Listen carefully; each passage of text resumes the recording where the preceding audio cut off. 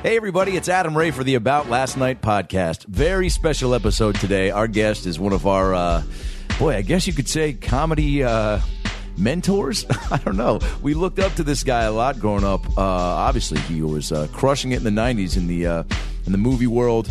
Was all over MTV. Introduced us to the world of spring break boobies. I'm talking about Pauly Shore, the Biodome in the Army now, jury duty, Encino Man.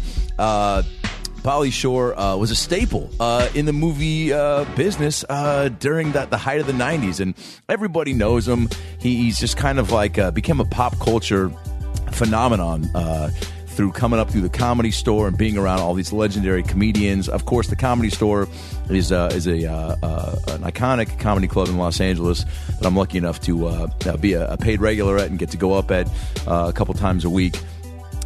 Mitzi Shore, Pauly's mom, started the Comedy Store and is responsible for developing the careers of Richard Pryor, Robin Williams, David Letterman, Jim Carrey, Roseanne Barr, Jay Leno. The list goes on and on. Sam Kinison. All these guys came up through the Comedy Store and were kind of under Mitzi's wings as far as getting stage time and developing their act. And Pauly, of course, was a young, impressionable kid who came up in all that. And he's got these amazing stories that he shares with us today, as well as his MTV days, the movie biz, life on the road, and then being Pauly Shore in 2014. And his new Showtime documentary called Pauly Shore Stands Alone, which comes out December 4th on Showtime, is an interesting look at Pauly Shore, a vulnerable side that you just don't get to see on TV or when you're around him at the comedy clubs. The whole documentary is captured on a handheld video camera on and off stage, and it's really inspiring and heartwarming and sad, and it really gives you a nice look into the world of a stand-up comedian, and especially one who's had so much success and is at a point in his life where he's trying to keep that going and still be relevant, and he is. And it reminds you, too, how fucking funny Pauly Shore is. Follow Pauly on Twitter, at Pauly Shore. His podcast, Pauly Shore's Interested, is on iTunes. It's an incredible, very original podcast. There's so many podcasts out there. And what he does is he interviews a big-name comic, and then he has another big-name comic comment on that episode and do commentary on it. It's pretty incredible. So check that out. Pauly Shore's Interested, his podcast. And, of course, Pauly Shore Stands Alone, the documentary, December 4th on Showtime. Follow me on Twitter, at Adam Ray Comedy. Follow Brad on Twitter, at Funny Brad. Of course, get all our tour dates and information about upcoming shows at AdamRayTV.com and BradWilliamsComedy.com. I will be at the Sacramento Punchline next Friday through Sunday, November 28th, 29th, and 30th, opening for Brad at the Sacramento Punchline. Get tickets at sacramentopunchline.com or BradWilliamsComedy.com. And come out and enjoy the fun. Also, I'll be at Joker's Comedy Club December 4th through the 6th in Richland, Washington, and the Parlor Live, my home club in Seattle, actually in Bellevue, Washington this time, December 26th and 27th. Get your tickets at parlorlive.com. And, of course, head over to estoymerchandise.com. Can't say it enough, ESTOY merchandise.com. Pick up your ABLN T-shirts and tank tops. Come on, get them. The holidays are coming up. Give them to somebody that you love, somebody that you care about, somebody that doesn't know about the fucking podcast. They're cool-ass shirts, man. Rock them around town. They're comfy.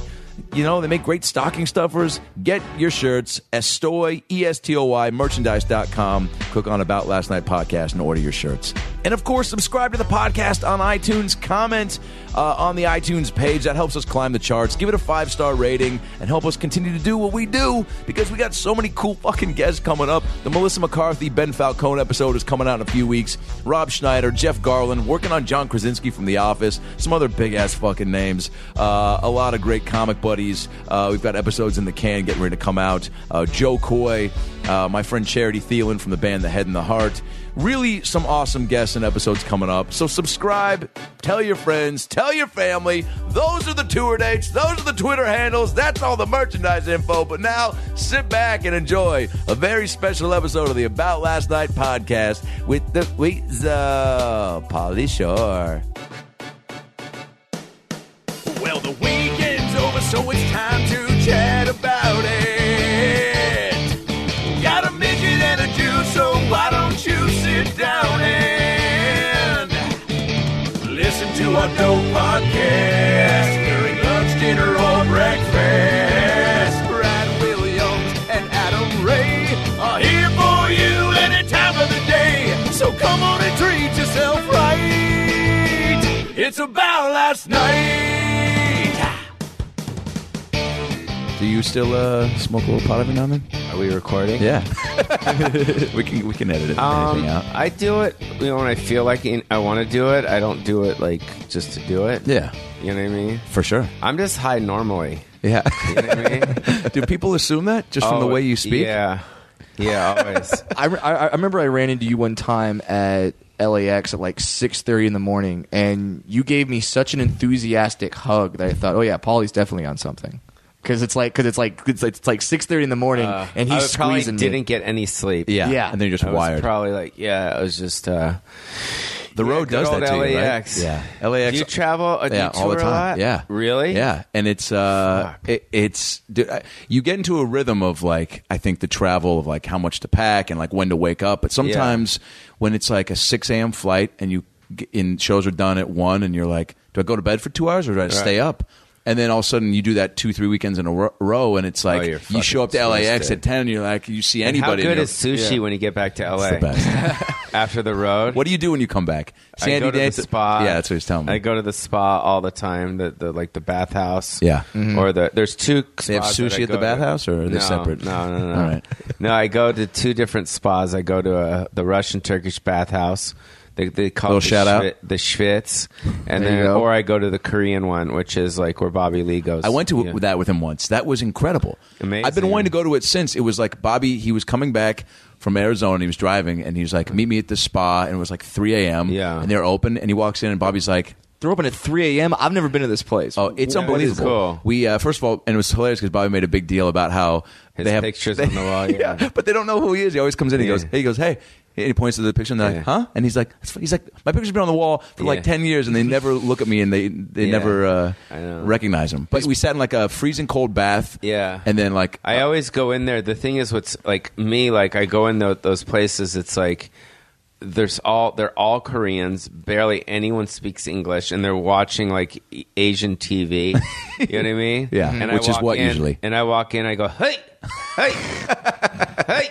And they're looking at me. I'm like, "What, bro? That's what we do here." Hey, you know what I mean? Yeah. Well, that's what I do. You know, that's how you order the Schwitz, right? You go, "Hey, go to the." No, that's the Korean one. Oh, okay. The Korean one. The Russian one, they don't do that. It's so weird the tiny things that you lose when you go on the road. Even I didn't know that Subway sandwich shops all around the country don't use like slices of avocado. They put like some guacamole thing. And probably. Yeah, so whenever I get home, it's like, oh, finally. A real avocado, Yeah, I mean, it's not exactly the spa. It's a little less like, oh, I have my preferences of fast food, but we're trying. Yeah, well, you know how it is. How did you how long were you on the road while you were doing this special? This documentary. Oh, the documentary? Yeah. Mm-hmm. I shot that in, I think it was like about 9 days. No shit. 7 or 8, 9 days. Yeah. Did you guys see it or? I saw the trailer you sent me. Yeah, the trailer. Looks incredible. Yeah, it's fun. So what? So that was over 9 days. Over how many cities? I think about 9 days. I think like 7 cities in a row. And then what made you want to shoot this thing? I just, I've played these these really obscure towns like for many years, and I always thought visually like, holy shit. You know what I mean? Like, these are towns, like, most of them that have never done stand-up. And I always thought visually, like, they were just so, like, untouched. Yeah. You know what I mean? Like, you mentioned one place, like, Eau Claire. Was that a... Yeah, like Eau Claire and Antigo, Wisconsin. And, Jesus. And just, like, these places that have never done stand-up. So, visually, I thought it was, like, a really cool thing. And then I was going through a lot of stuff with my mom and my family at the time, like, you know, like they're sad and just kind of like, you know, living in my mom's house with her dying of Parkinson's downstairs and me living in the house and just kind of being tired. And I just thought like that would be a really kind of cool time to film, like emotionally, like just to like where you were, be by myself, be on camera by myself at this time where I'm like very vulnerable and kind of like, you know, yeah, well, sad and not sad. I don't know. It's certainly a side of Pauly Shore that the vast majority of the public are not familiar with. Like, yeah, it's like the Robin Williams thing, you know, like all us comedians, like they put on this kind of front, you know what I mean? But there's like a sadness or depression that we all kind of, you know, have, because that's part of the reason why we do stand up, so we can get that acceptance from those people. Like it was funny, like we all circle the OR room downstairs, like, you know, like everyone's like femoring just to like get on that stage, like everyone's like a junkie, and we do it because like we want that acceptance. And there is a therapy level, like you mentioned in the 100%. documentary too. How much of comedy is therapy for you? A lot. Yeah, a lot. Like, but it wasn't when you got into it. No, no, because like for me it's like you know, just no family, you know what I mean? Like you don't have a family. I don't have kids. I don't have a wife. I don't have that thing. The community of stand-up is kind of like. Well, a lot of comics do, though. I mean, Greg Fitzsimmons, doesn't he have like kids and a wife and shit? Yeah, he's got like a normal life. What the hell, right? But you know what I'm saying? An outsider. Like, so you know, you kind of use the audience and you use the road. For me, like emotionally, like for that, you know, I like to, you know, kind of go out and plus, like for me, it's like I can think funnier when I'm out of LA for some reason. Yeah, like less clutter.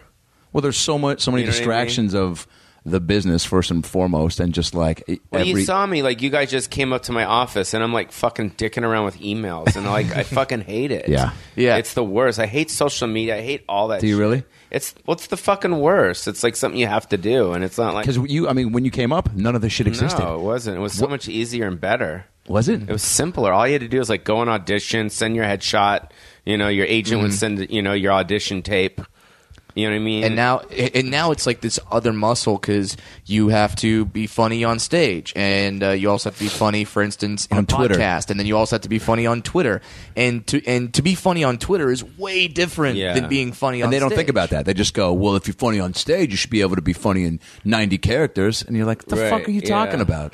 Yeah, it's just, you know, it's just exhausting. Yeah. You know what I mean? That like we have to, you know, I think I did like Nick Youssef and Kevin's Christie's podcast last week, and they and we were talking about like Vine, and Nick's like, yeah, it's just another thing we have to do. You know what I mean? Exactly. It's like, what the fuck? Are you guys do Vine? Yeah. I mean, kind of now and then, on. but like not proactively. Like I always. Dalia's got a lot of time on his hand, doesn't he?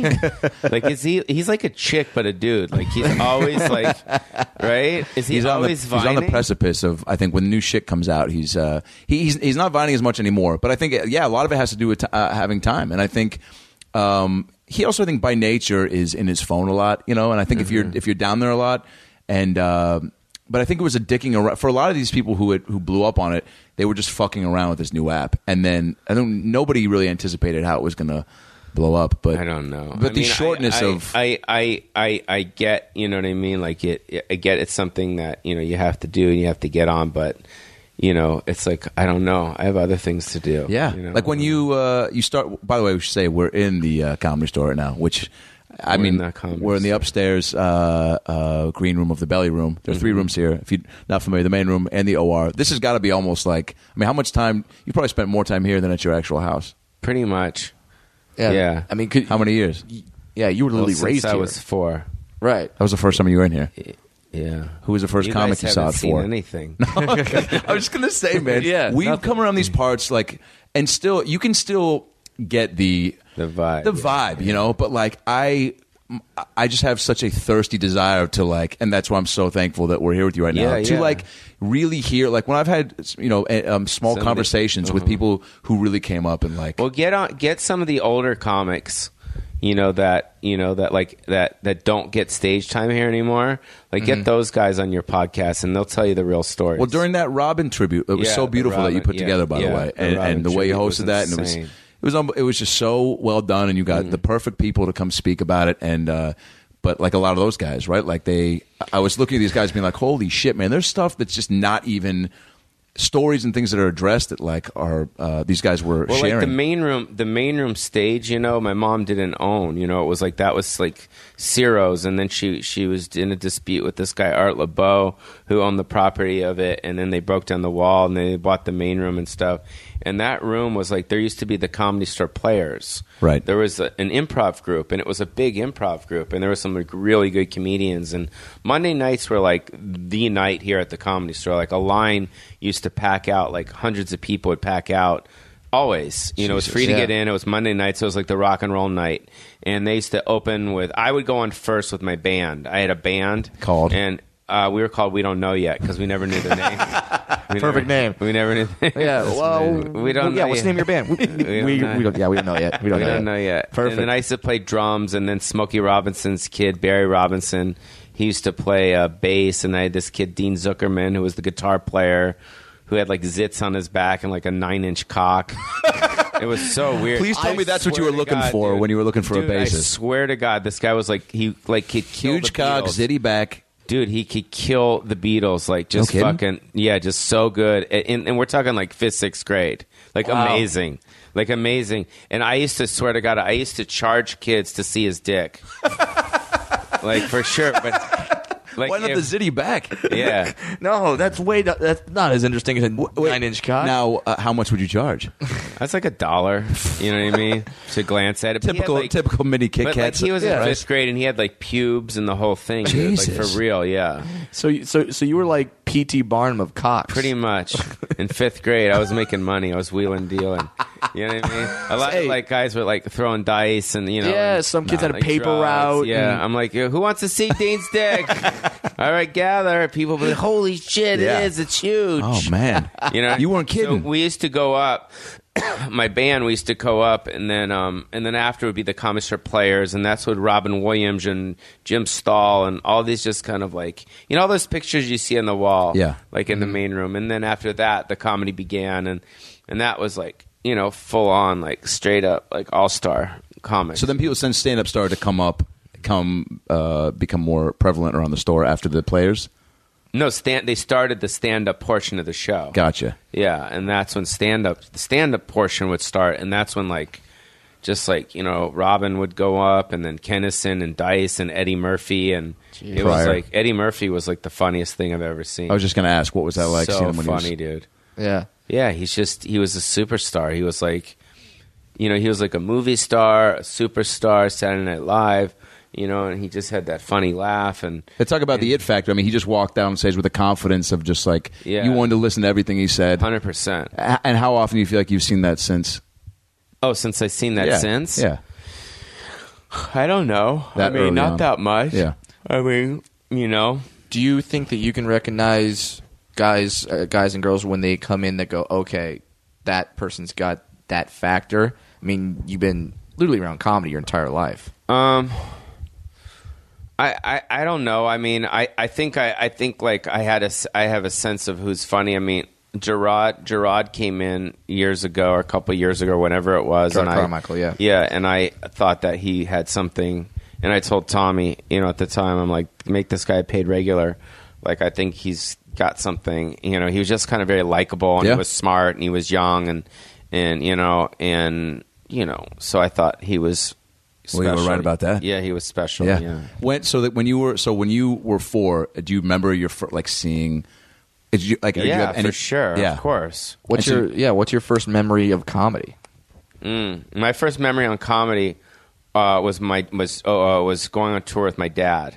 Sammy Shore. Yeah, my dad used to work cruise ships, and he used to take me and my brother Peter and my sister Scott, my sister Sandy and Scott, my other brother, and we used to go to my dad would open for guys like Engelbert Humperdinck or Sinatra or Sammy Davis Jr. or Elvis Presley. Opened for Elvis Presley, and I remember meeting Elvis as a kid. Jeez. When I was a kid, yeah. What'd he So say I to saw you? that. A big fan of your band. We don't know yet. Yeah, yeah, Hoping you get a name soon. yeah. So yeah. No, I know. Everyone tells me to write the book. Everyone tells me to do the Sure. one man show. Everyone tells me to like talk about the stories. You know. I mean, So- and that being your earliest memory of comedy, do you remember seeing your dad and thinking at all that I wanted to do that? I always kind of knew subliminally, you know, and you kind of see this in the documentary, like I talk about it. Like I always knew kind of subliminally I was going to do this just because when I was younger, I used to like, you know, be funny without knowing I was funny. Like Yeah. my mom would laugh at me, but I would be serious. You know what I mean? Because I was really like, it's funny because when I was in the band in the main room here, I would play drums, and I was always very serious. Right. You know, ever since. I mean, you guys see me. I'm not Yeah. always fucking around. Yeah. I'm always No. pretty serious. And I see you in the corner crying, watching Lifetime movies a lot. Like in Yeah, your office. It's exactly. very. You give us a sweet side. no, I was always, you know, shit. What was I? Oh yeah, I was always serious. And when I played in the band in the main room, I remember, you know, they had the videotape. We'd videotape it. Yeah. There's this guy Lou Deck, who is this oldest, crustiest fucker dude. Dude, you should interview him, dude. Oh my god, he was the guy that filmed all the archive stuff. No kidding. Pretty much. After yeah. we find the 9-inch cock, Yeah, or you'll find the 9-inch cock he's guy next first. in line.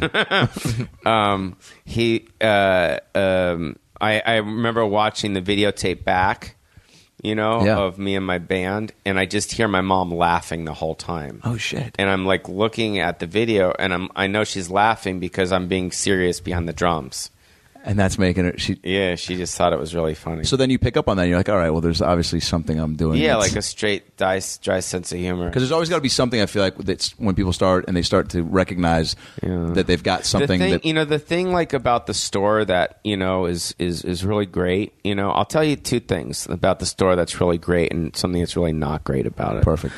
The great thing about it is my mom is kind of put her claws into this place and created a system, you know, that's already kind of in place.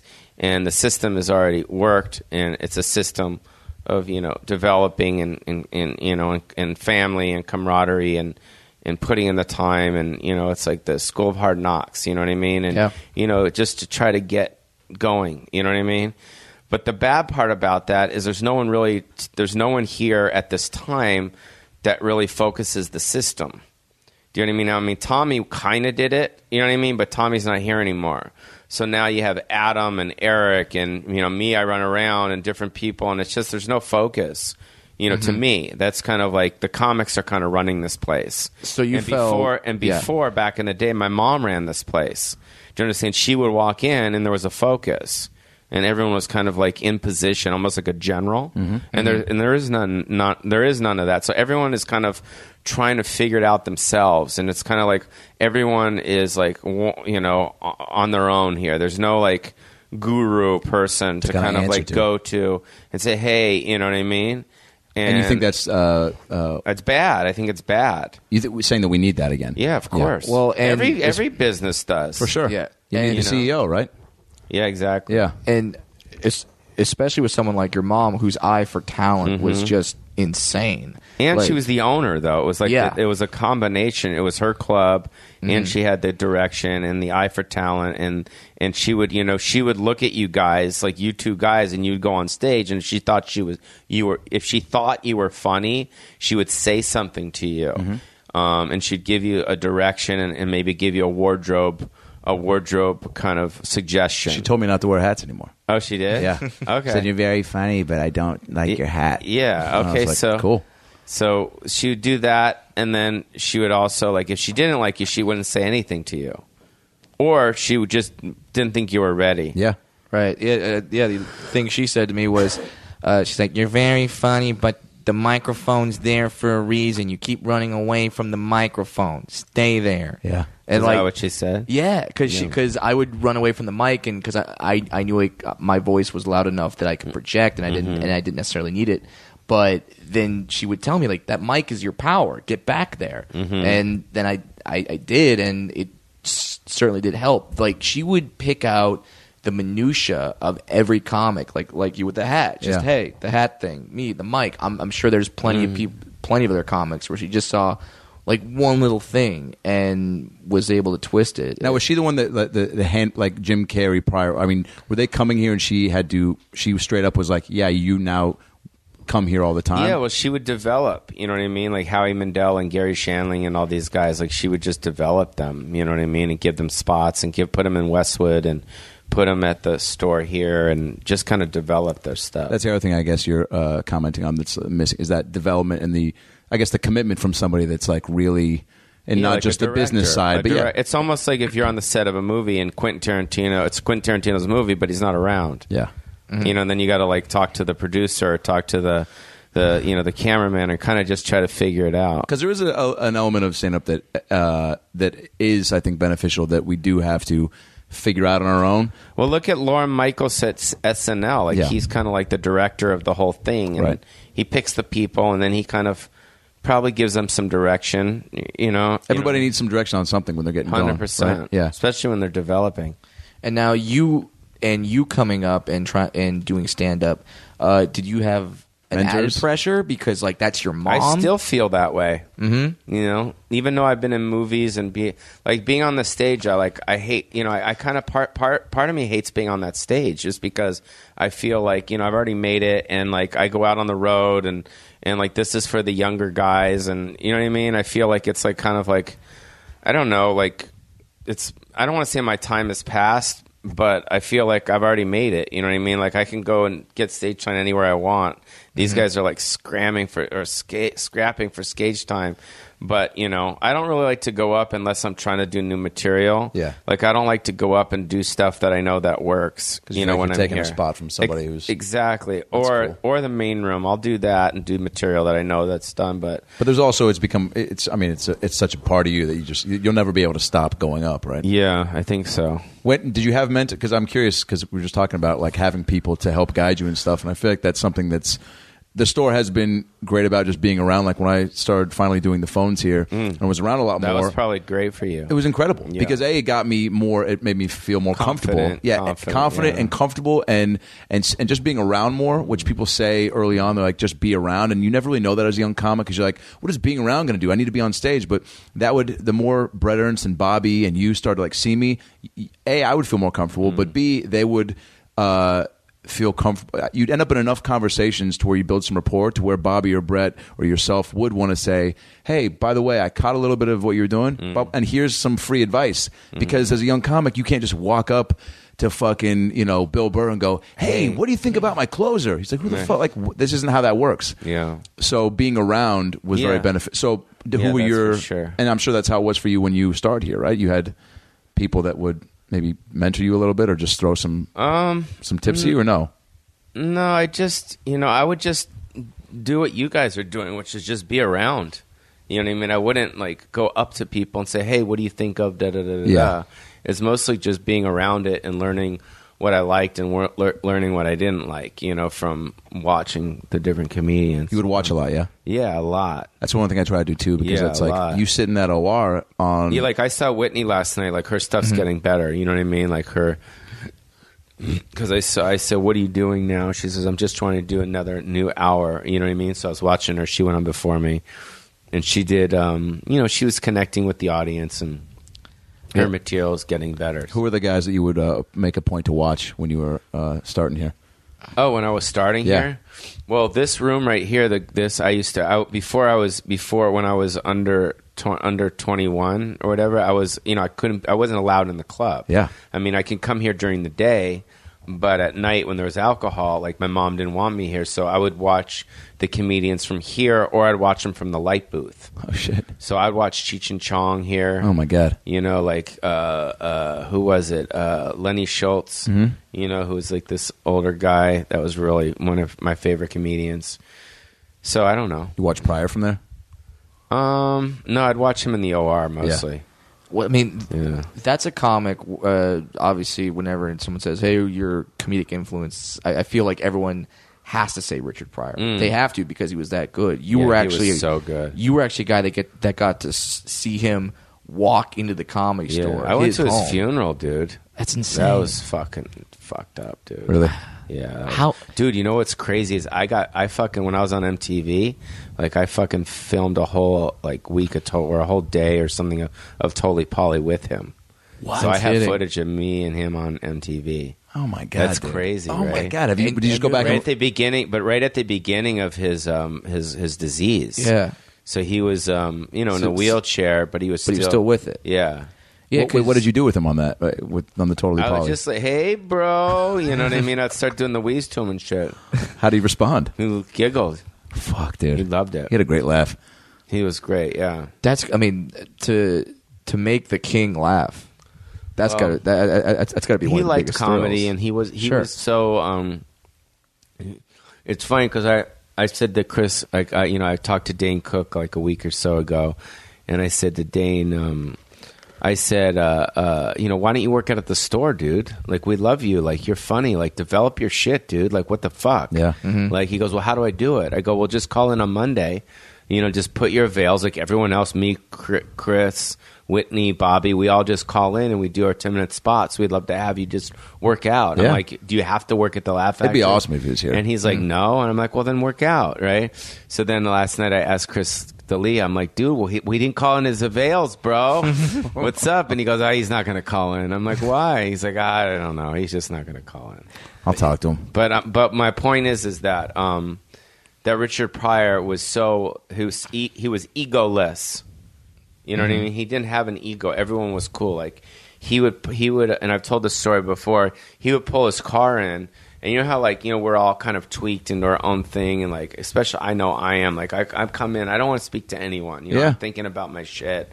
And it doesn't, maybe people might think it comes across rude, but I'm not trying to be rude. It's I'm just- work. Like, Yeah. you get to a point to where, like, the networking part, you're not here trying to, like, make new buddies. No, like, you're cordial. but- You But acknowledge. it's also Yeah. my family business, and Of I have course. to talk to people, and I have to, Yeah. be respectful to people that are here and stuff. Yeah, when you're here, it's a whole nother level. You're not just thinking about your comedy. You're thinking about the business as a whole. I got to make sure that the waitresses are doing this, the food's coming out. I don't know. There's all that other shit. Yeah. Fucking backdoormen aren't on their phones.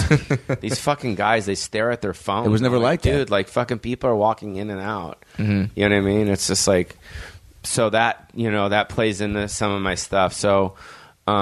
Richard Pryor, he would pull his car into the driveway, and it would take him almost 20 minutes just to get to the back door because he would shake everyone's hand. Oh, my God. And so, Not everybody did that, huh? No, that was just who Richard Pryor was. Yeah. do you think he knew what that meant to other people for him to come up to a young comic? Probably, and- yeah. I mean, shake their probably. hand? Because, Richard Pryor shakes your hand. That's a comic's dream right there. Yeah. That's a story.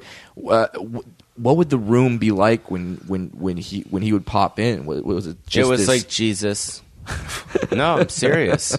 It was like, there were so many times where I was in the OR where I knew he was about to go up, and the person before, just be like, ladies and gentlemen, Richard Pryor, and people were like, what the fuck? And people would stand up. You know how like now like Chris Rock or Louis C.K. or Attell will go up and people Sure. clap, Yeah. and they're stoked, and it's Yeah. like a big deal.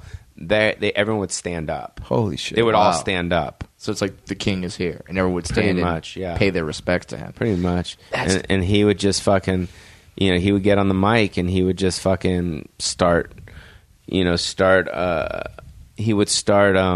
just being likable. Would he get lit, or would he kind of get the free range to do whatever he... He was always really respectful about the club and the other comics. I'm a big fan of that. He wasn't like, Eddie Griffin, who would just go up on stage and go up there and start drinking champagne and just be up there for a long time. That's what I always, said about the store. Like, the store's the star. You know what I mean? Yeah. Like, not all of us, Yeah. like it's the store. You have to respect the store, respect the other comics. Yeah, no one don't no one run the drives light by. too much. Yeah, no one drives by and says, "Hey, that's the blank. That's the stage where so and so was." They go say, "That's the Comedy Store." Yeah. that's where everything happens. Yeah. Now, I first met you here, Pauly, and then got to host for you at the San Jose Improv with you and Sean Halpin. Remember that weekend? Yeah, that was cool. Yeah, it was a great time. Yeah. You were trying to come up, I think, for your I think Politics. Was that the special you were working on at the time? Probably. Yeah, and you were trying to come up with so hard, dude. Yeah. These specials are so hard. I can't imagine. I mean, the pace. Everything is so hard. It's fucked. Well, that, and especially now where I think it was before when you were developing a special, everything could stay hidden. You could just be like, all right, I'm just going to work out, and that material is going to live in that moment. But now everyone's tweeting stuff out, everyone's posting video, and I'm sure you pop into a club, everyone's phones probably whip out, and they probably start recording your voice on stage. I don't know. I guess you can't really control it. Do you? One of my best friends, Sandy Danto, good pal of yours too. I think the first time when he first told me he was going on the road with you, he showed me a clip of when you guys were at a mall in I think Canada, and you made him bungee jump. You made Sandy Danto bungee jump? It may be one of the funniest things I've ever seen to this day, because Sandy's so wide-eyed and eager and such a sweet, wanting to do good by everybody and people pleaser, and you're like, do it for the store, bro. Dude, and Sandy had never bungee jumped, right? Yeah, who has? Exactly. And things you do. Yeah, Google Sandy Danto and think the first words in your head are obviously going to be bungee jumper. Yeah, and sure. saying do it for the store was like the way my mom used to berate me about shaving before we go to temple. She's like, shave. We're going to temple. I was like, Mom, who gives a shit? It's just facial hair. She's like, if you love me, you'll shave. Right. So it's the same thing as do it for the store, man. All of a sudden there's this big pressure, and when he jumped and he was mic'd up and he was just screaming, because apparently before, you got to look up, type in Sandy Danto bungee jump Pauly Shore, before he runs off, the guy goes no wait, because something wasn't holy shit. So you hear Sandy go as he's falling to his semen, and Pauly's just laughing like that, and then the rush that Sandy has afterwards, and you're trying to talk to him how was it, bro? And he's like, oh man, oh fuck, dude, it's unbelievable, because you hear Sandy screaming with fear as he's falling, and it was great. It was like the Three Stooges. Yeah. Well, and that's one more thing. One more thing that I like about you, Pauly, is that you're a guy, and I hear plenty of stories from staff.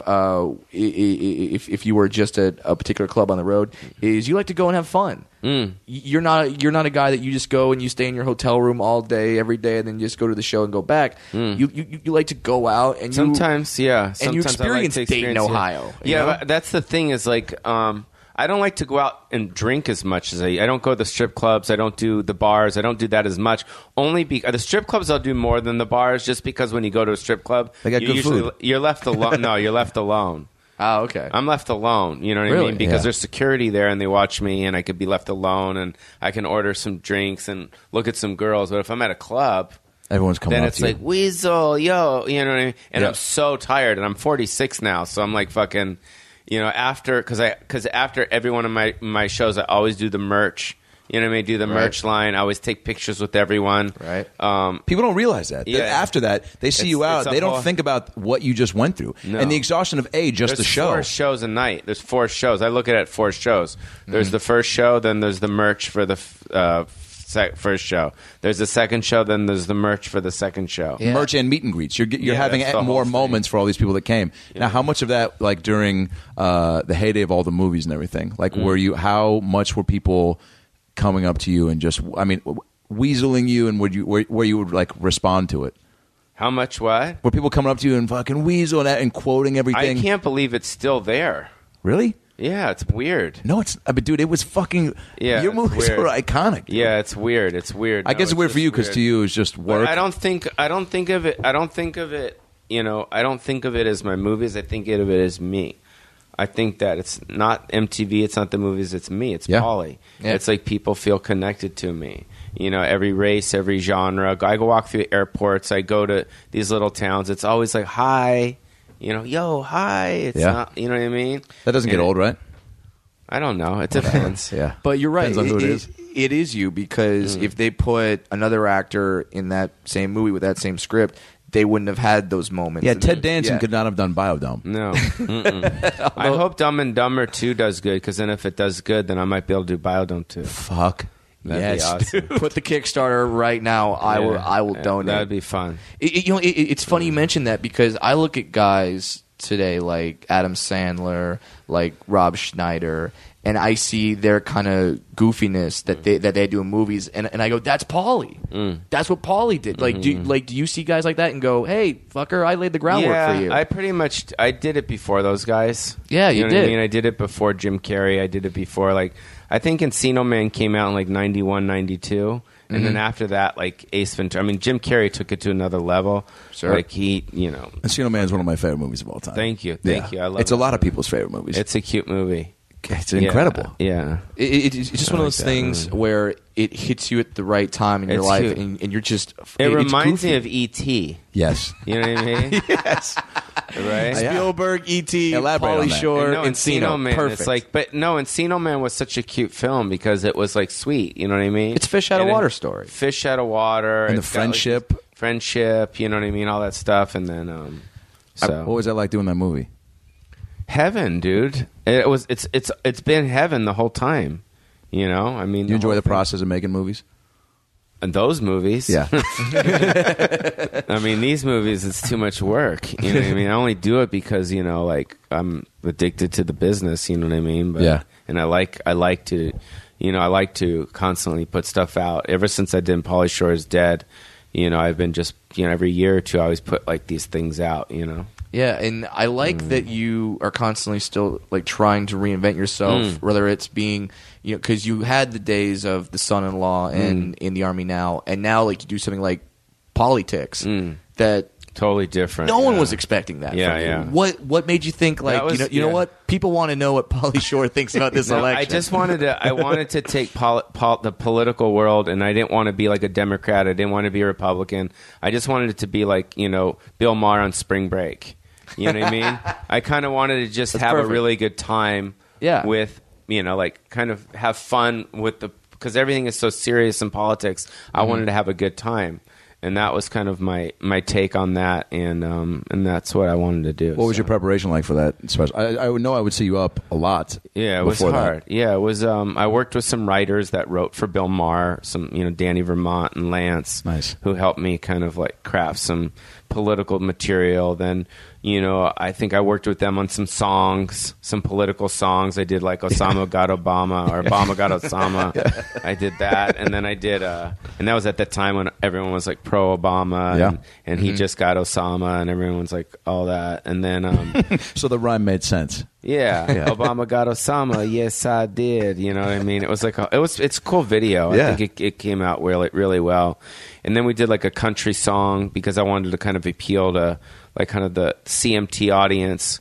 It was called Red, White, and Buddy. It was like based off of the Toby Keith song Red, White, and Blue. And then we did a political party rock, which was based off of LMFAO's Party Rock. Of course. And we did that. And it was just like I interviewed politicians. And I don't know, I just wanted to do something that was really fun, you know, for the election. Yeah. So and the same way that when you came out with that, people were like, what, Pauly Shore and politics? Is there... Yeah, but that question is what makes them click on it or go watch it. Because you're keeping it. And I think that's so important that you're... I mean, I feel like you're saying, like, you feel like you had your time or whatever, but you're still... The more you still put out, people are still going to keep coming for it if they've come for it for so long. Yeah, it's not like I'm ever going to stop. It's just a lot more tiring now. Yeah. You know what I mean? Yeah. What are the main differences? It's more of a grind. Yeah. Well, before I used to get picked up in a fucking town car. And I used to get driven to a set, and I'd have a fucking, you know, breakfast burrito waiting for me. There you go. You know what I mean? Fresh orange juice. I love that that's like what you're focusing on. Is like I the had main my vast sides. differences. I had my sides. You know what I mean? You know, and then they had my wardrobe in there, and you know what I mean. And people just at your disposal. Dude, I had my wardrobe there. I'd fucking, you know, they would say, they'd call me in for blocking. We'd block the scene and fucking do my thing. I remember I saw an interview, I think it was with, I don't know if it was Downtown Julie Brown or Kennedy or something, but they said one of the strangest quotes I've ever heard, and that's when you were at MTV, you would come to them and say, you have to hide me because these girls are being insane. Like, was it Polymania? Absolutely. How did you get the Absolutely. MTV A gig? lot of vagina. A lot. How did that? So you're at the store doing stand up, and then how does MTV? Right? Is it just stand up? My manager at the time brought in the MTV head of talent. Her name was Drew Wilson, and they were casting for Spring Break.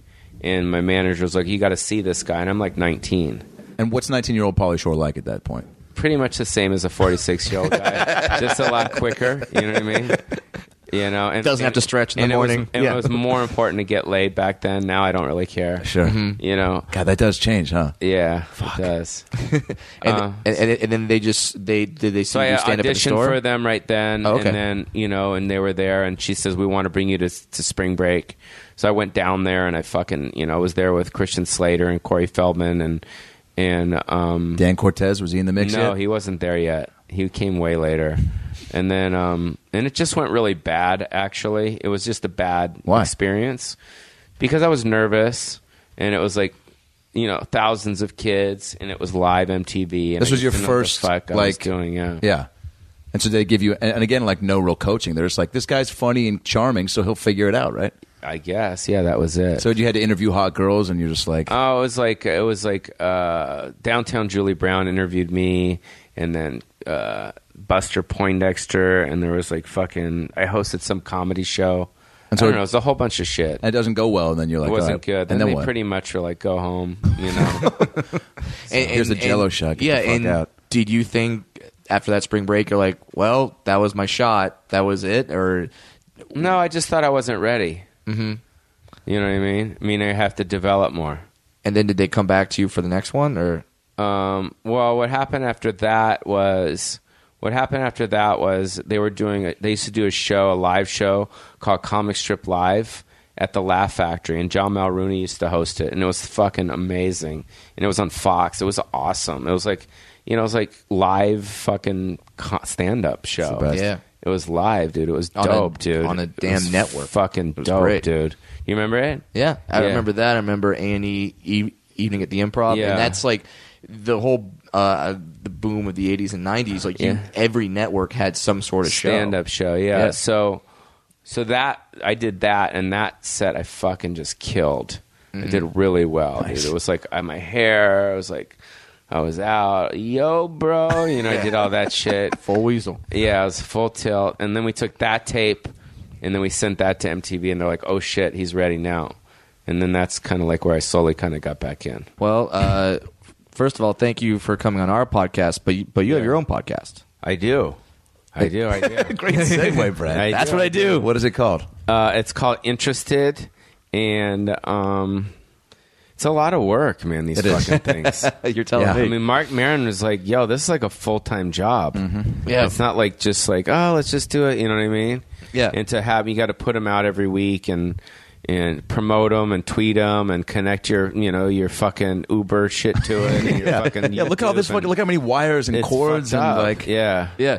But it's it's just it's the way it is. More eyeballs and earballs are leaving the TV and leaving the radio and going to online stuff. So Also, you're somebody. I think a lot of people that tune into podcasts want to hear the stories and experiences of people who have been very successful and are still doing it. And like when we had Whitney on, she was like, "Nobody wants to hear me on a podcast," and I was like, "That is so bananas." that's just her acting like no one wants to hear her. She knows that's just her little shtick. for sure. Yeah, But I mean, thanked her on my podcast.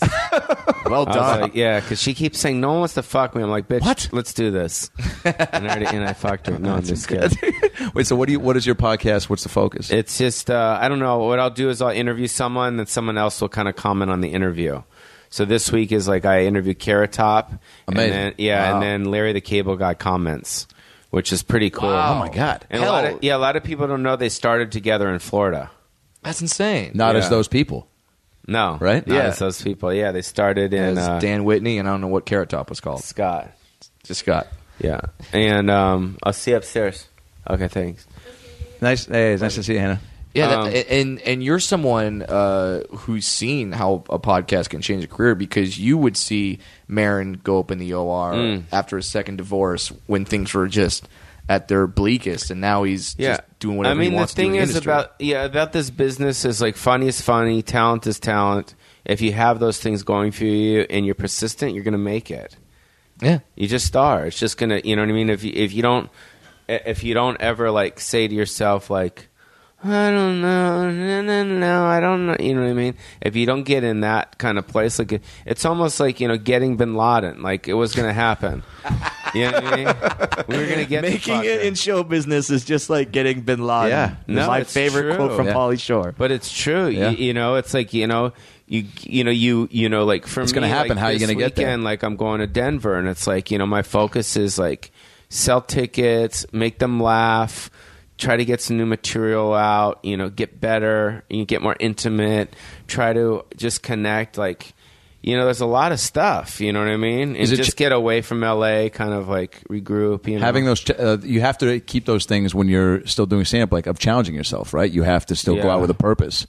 Yeah. How much new material do you try to create from a new weekend? Man. I was writing for a while, then I brought in some other writers to help me write some tags, you know what I mean? Yeah. And that worked well, but I don't want to also have my stand-up feel like someone wrote it, because my style is very particular. Sure. So I can't have someone feel like oh, that was like a joke that someone else wrote. Like, even though like my movies and stuff, like, you can write my voice, even though I kind of rewrote and tweaked out all my films, but there was like a writer that was kind of helping me. So it's like, I want writers, because at the end of the day, it's not about, oh, I don't need a writer. No, it's not about that. It's about what's best for the act. Sure. Yeah. You know what I mean? What's best for the material, because at the end of the day, or what's best for the special. It's like Ari Shaffir did his special the other night, which was great. And awesome. like, I don't know if like other people helped him with this material. I don't know if he did it all himself. I don't know. But the point is that you just want it to be good, because you want people to see it and you want to be able to grow from it. Yeah. You want people to see it and be like, oh shit, like that's way better than I thought. Yeah. You know what I when mean? did you feel like you found your Pauly Shore voice? Like at what point? I don't know if I still find. I'm still trying to figure it out. But like it's the persona of like what you people saw in the movies. I don't know. That was never put on, right? Like that was you. Yeah, and then, it was pretty much me. You know what I mean? Like that's how I dressed, that's how I talked, that's how I acted. So these catchphrases that people blew up, like that must have been crazy, because you're like, that's just what I say. Right? Yeah, it started with the word major. I say major, you know what I mean? That's the first word, because I was doing a music video and I was like, major, and then it just kind of came, developed from that. That type of like cadence and like... the cadence, yeah. yeah. And so you're like, all right, people were responding to this, so maybe if it was funny, because I saw it back and I laughed. The way you were dragging words out? Yeah, like when I saw it back, like when we watched the tape back, I was like, shit, that shit's funny. You know what I mean? Because nobody talks like that. Yeah. So you were like, that's some, and I think that is something very smart, and that's the business side of you too, like honing in on like, oh shit. Well, I didn't know it was a business or anything. I was just, that made me laugh. Just made me laugh. Yeah. I wasn't thinking like that. But then Hollywood's like, fucking please do that. I don't know. I don't know what it was. I just, I thought it was funny, and then, it was fun, and we were even like, I have my YouTube channel, which I'm like connecting to my Twitter and all that crap. And I love hearing Pauly say like, I got my YouTube and my Vine and my podcast. It's the worst. But anyways, I have we have what is it, Throwback Thursdays? Yeah, right on Twitter, right? Yeah. Every Thursday, and I have great stuff to throw back to. Oh, you probably have the best. So I got all the YouTube videos from my MTV. So I put those, or my Totally Pauly videos, and they're still funny, dude. They're still funny. Like I was at Club Med, like I saw these videos and we're putting them up, and I'm like touching some Mexican dude's belly. I'm like, yo, bro, let me squeeze your belly and eat it. It's yummy. And I'm like doing that shit, and I'm like, it's fucking funny, dude. You know what I mean? It's good you can look back on those times. It's like that's still because and also what sucks about that is that MTV, like you were part of the shit that helped build their brand, and now it's like now that belly is famous because it's a 15-year-old girl on MTV. Yeah, that's what they want to see now. It used to be a fat Mexican guy and Pauly commenting on it. Yeah. Now it's a 15-year-old girl talking about if she should have it or not. It's fucking weird. I know. Now, the last thing I want to say about the MTV thing, that whole just experience, because that helped like that was the boost, right? Like to the next. I mean, yeah, that was the one that I was. It was really cool, because like I was at a point in my career, I think it was like 92 or 93, where I was on MTV. I was starring in movies at the same time, and I was touring. Shit. So it was like, you know what I mean? And I was on tour buses, and I would perform, and I would never perform in theaters or comedy venues. I'd only perform in rock clubs. Holy shit. I would only perform for people that were standing. How's that? It was awesome because I'd have a band, and then the band would go on first, like the Spin Doctors or some shit. Oh my god, that was the first concert I ever saw. Really? It was them, and it was unbelievable at the Bumbershoot in Seattle. They're awesome. They were incredible. Yeah, and they came on, and then I would come on, and then they would come on, and we'd do songs. Oh my god, dude! So yeah, so all three of those at the same time. I mean, that's a lot, but you're again like you can handle it all. I don't know. It was just kind of the way it was. You just kind of have to take it when it's coming. Very fortunate. Yeah, very fortunate that everything lined up. Yeah, I don't think at that in that moment you have the sensibility of saying, "Oh, this is too much or too little." You just keep doing it. What's crazy is like if I would have Twitter back then. Yeah. Imagine if I had Twitter and social media back then. While you're on the tour bus. Just in general, if I had it, how many followers I would have. These guys, Justin Bieber's got like 30 million followers or 50 million followers. You know what I mean? Obama doesn't have that many. Yeah, I'm sure. Isn't that fucking crazy? Yeah, you would have had that in a second. I would have had a lot of followers. And you could, like, Adam Carolla tweets out every day just the words "get it on." That's all he, because that's his catchphrase, and it gets retweeted like 100 times. Wow! You could just go on Twitter at that point and tweet out "Hey buddy," right? And it would be like 1,000 retweets, whatever. God damn it! Shit! 10 years too late. How do we go back in time? The tour bus experience, awesome. Yeah.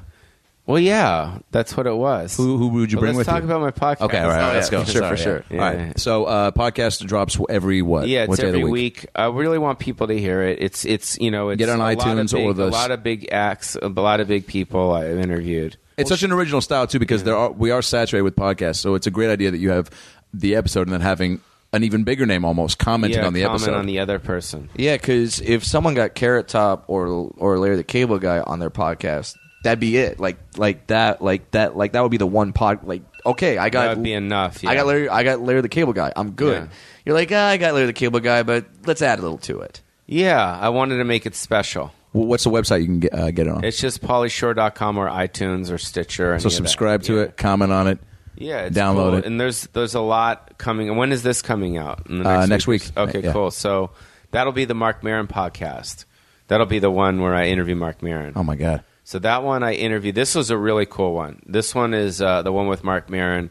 I interview Kitty Bruce, who's the daughter of Lenny Bruce. Yeah, wow. Holy and shit. then Marc Maron comments on that. Holy shit. And that's a really cool one because it's not about Marc Maron. It's all about Lenny Bruce. Right. And it's all about Marc Maron kind of educating us on who the fuck Lenny Bruce was. Yeah. And that's cool because I shut up a lot and I just listened to what Marc Maron had to say about Lenny Bruce, and a lot of people listening don't know who Lenny Bruce was.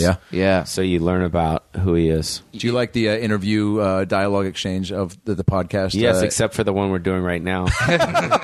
No, it's good. I'm just kidding. What? All right. So now the special. We got to talk about this. When is it coming out? November? It's not a special. It's a documentary. Right. Yeah, but it's a big difference. It's a special documentary. It's a special. There's a lot of handicapped people in it. Some special needs people. Yeah. Perfect. People can go online and Google Pauly Shore Stands Alone trailer. There's a trailer out, and then the documentary comes out on Showtime in the beginning of December. I think it's December 4th at 8 o'clock. And then we're also having a big premiere here at the store. Yeah. And we already have over 200 RSVPs. Fuck yeah, dude. And it's going to be cool. I think Gary Shandling's coming. And nice. It'll be cool. Yeah, it's going to be fun. And as soon as I saw the preview for it, in my head I was just like, yes, this is something that people are going to be interested in because they know you from your movies and they know you from the hour that you go on stage, and then they don't know all the other shit. Yeah. Also, you're very and you're very funny off stage. So I love that there's a lot of because I think that's why people love podcasts and people love. There's always a network trying to create a show where it's catching comics just, being off stage, being their hilarious selves, which they always try to really, it's contrived because it's always so staged. But you say at the beginning, it's you and a camera and a producer. So the shit's so raw and there's really funny moments with you at one part in the trailer with you at the bar and you're like, I'm thinking about kids and a family. I don't know if I'm ready for that. And the guy goes, no, you're definitely too old for that. And you go, Jesus, man. It's such an honest moment, and it's hilarious. And then, there was one part where you're getting stretched out either by a trainer or something, right. And you're just like, this fucking hurts. Like you're like you're screaming in pain. But that's something that people are like, oh, you stand on the stage for an hour a night and that's all you do. It's like, no, there's a lot that goes into that. Well, it's just, it's when you get older, like I said earlier, I'm 46, so I'm kind of decaying right now. You know what I mean? You know what I mean? That's the name of the next special, Pauly Shore Decays. Yeah, but you got to stretch it out like typical Pauly when you say decay. The thing is like, your interests just slowly change, when you get older. You know what I mean? Like, you just, I want to go get fucked up. I want to go get pussy, but I know that the aftermath of that is going to last like 3 or 4 days. Yeah. You know what I mean? Like, all that stuff, and like working out, like I got to be careful when I work out. I can't just go run 50,000 miles. Yeah. You know what I mean? And I can't go do that shit. And I can't eat as much as, because at the end of the day, like we're all going to last till we're 80. Do you want to live the last part of your life really fucked up? You know what I mean? Or do you want to be healthy? You know what I mean? And just be like a healthy old guy. That's the best. You want to be that guy. You want to be that guy you see at a bar, like a Holiday Inn. He's like 95. He's like still watches lesbian porn. He looks like he's like 62. And he's just like, he's in better shape than you are, right? Yeah, and he's like the guy that's on that commercial, the older dude who's like, shows you like, I'm 80 something and I can lift this chair. Yeah, which is impressive at that age. And he pulls up his shirt and he's got like a 6-pack, and you're like, I don't know why I'm staring at an 80-year-old dude with a boner. Maybe it's just me, but too much. That's a solid 80. Yeah. What? Okay, so so the documentary, when it comes out, what are you hoping this is going to? You know what? I don't, anything that I do, and this is truthfully honest, I have no expectations. I really don't. I just want it to come out. I want people to see it and like it. If something cool happens and someone important sees it and they want to put me in something cool, if they don't, cool. You know what I mean? It's like I can't control. All I can control is the edit. Were you very involved? Of course. Yeah. Mm-hmm. Yeah, it's my whole thing. Yeah, I work with a group of people. How meticulous were you about all the moments? I mean, like, because I'm sure there's even in the trailer, there's a good balance of funny and heart. And like towards the end of it, and that's my favorite part about documentaries is getting, really emotionally connected to somebody that you may or may not know, but at the end of it, you feel like you have a strong connection to them. And towards the end of it, you really are like, oh shit, like this is. You can tell how, that this was a big deal for you to even like have the cameras follow you and capture this much, because a lot of comics don't want people to know that much. They want to be like, I'm already bearing so much on stage with my words. I don't want them to see what it's like when I'm not on stage. Yeah. So yeah, I wanted to pretty much show the whole 100% of someone's life. Because people listening to this all have lives. They all like go to work and then they go home. They go home, they go to work, and I wanted to show the whole thing. I wanted to. My home was the road, and dealing with, everyone has to deal with, when they go home, guess what? They're fighting with their loved one, or their kids are being fucked up, or their mom's sick, or their parents, or this, or all that, just stuff that we deal with. I wanted that to be in the film. Yeah. And maybe your kids will someday see this. Maybe. What's Sandy Danto? There you go, Sandy Danto. He is. He's everybody's son. Yeah. What's someone who watches this documentary? What's something that they'll be surprised to see? Well, probably the same stuff that you guys, that you guys saw in the trailer. Just that side of me. It's the first time that I've done something where I'm not doing shtick. It's the first time that I'm not like putting on an act. There you go. What if this documentary blows up and, like, let's say fucking 7-Eleven wants you to be like their new spokesman, like the head? Would you do it, like, for Hell the new? Yeah. Like they were like, Pauly, we want you just to improvise all the spots, and just for any new products, or just like coming to 7-Eleven and it's you back in your Encino Man shit. I don't know. Whatever. The other thing I saw in the trailers, it shows you going around these cities, and you're not like we said earlier. You're not just in your hotel room. When people recognize you on the road, is the average person cool, or do they just come up to you and say, "Let me hear you say Leaning Tower of Cheese"? No, they can't believe it. Most people, they're always like, "What the fuck are you doing here?" And I say, "Karma." And on that note, yeah, that's a great way to close it. Paul, where's your Twitter? My Twitter's just @Pauly Shore. Okay. And sorry, I can't stay up really late doing these. No, this is good. We're right at an hour. This is perfect. Okay, that was a great way to end it. Yeah, out on a laugh. You're a fucking true professional. And December 4th at 8 o'clock. December 4th. It's on Showtime. Please listen to my podcast, which is just Pauly Shore. Pauly Shore's interested, and my website's Pauly Shore. And if you want to see me on tour, I'll be all over Ohio the whole month of November. You love that place. And then also I'll be in, I think, like Nashville in December and like Kentucky in December. Awesome. PaulyShore.com. And then Sacramento. Sorry. No, you get them all out. Come on. I'll be in Sacramento, I think, at Laughs Unlimited. Nice. I'm going to end the year strong. Perfect. What do you do in Seattle? That's where I'm from. What do you do when you go up there? I play at the Parlor. Yeah. But he doesn't make a good deal for me. What's his name? Ruben. Spatch him. You know, right? Dude, I hear you, man. You know what I mean? Pauly, you're someone who's definitely made his mark on the comedy world. When you look at the history of comedy, you can't pass over the name Pauly Shore. Your entire family has been a staple of comedy. So, as a comedian, I want to thank you for that. And I also want to thank you for doing this podcast, man. Thank you. Yeah, thanks for having me. I'm glad we got to work out. Fuck yeah. And we got to do one more time. Leaning Tower of Cheese. Oh, my God. Thanks, Pauly. So, that's the show. Thanks for tuning in. We had laughs and stories. Now go listen to more episodes on iTunes or your phone. Subscribe and tell your family and everyone you know. But what should I tell them? Well, you can just tell them that Brad Williams and Adam Ray can help you get through the fucking day. Just follow us on Twitter at Funny Brad, and I'm at Adam Ray Comedy. This has been the About Last Night podcast. We'll be right back.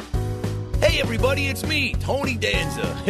Thanks for listening to the About Last Night podcast with Brad Williams and Adam Ray. Boy, they're a lot of fun, huh? Why don't you subscribe on iTunes to this fucking podcast? Give them a 5-star rating so this midget and this Jew can feel good about themselves for a couple minutes. Also, get on your iPhone or Android and get the podcast app. You can also listen to it on Stitcher or AboutLastNightPodcast.com, where you can hear past episodes with great guests like Lisa Kudrow, Paul Feig, Kevin Nealon, Bob Saget, Dion Cole, Chris D'Elia, Adam Devine, Michael McDonald, Jaleel White, Bud Friedman, Steve-O, Harlan Williams, Tom Arnold, Ron Funches, Rick Glassman, Blake Anderson, Anders Holm, Jessime Peluso, Joey McIntyre, and many, many more. I'm Tony Danza. Thanks for listening to the About Last Night podcast. Good night. That's it, right? You got it? Sweet. Boy, it smells good in that booth, by the way. What kind of candle is that? Hanukkah willow? Nice. If you like listening to comedy, try watching it on the internet.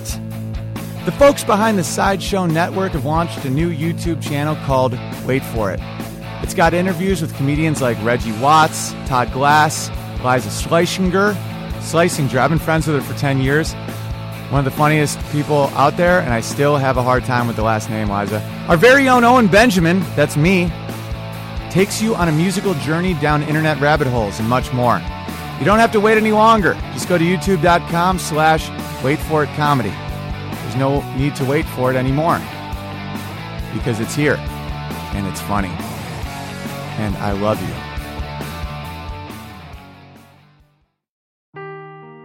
Seeking the truth never gets old. Introducing June's Journey, the free-to-play mobile game that will immerse you in a thrilling murder mystery. Join June Parker as she uncovers hidden objects and clues to solve her sister's death in a beautifully illustrated world set in the Roaring '20s. With new chapters added every week, the excitement never ends. Download June's Journey now on your Android or iOS device or play on PC through Facebook Games.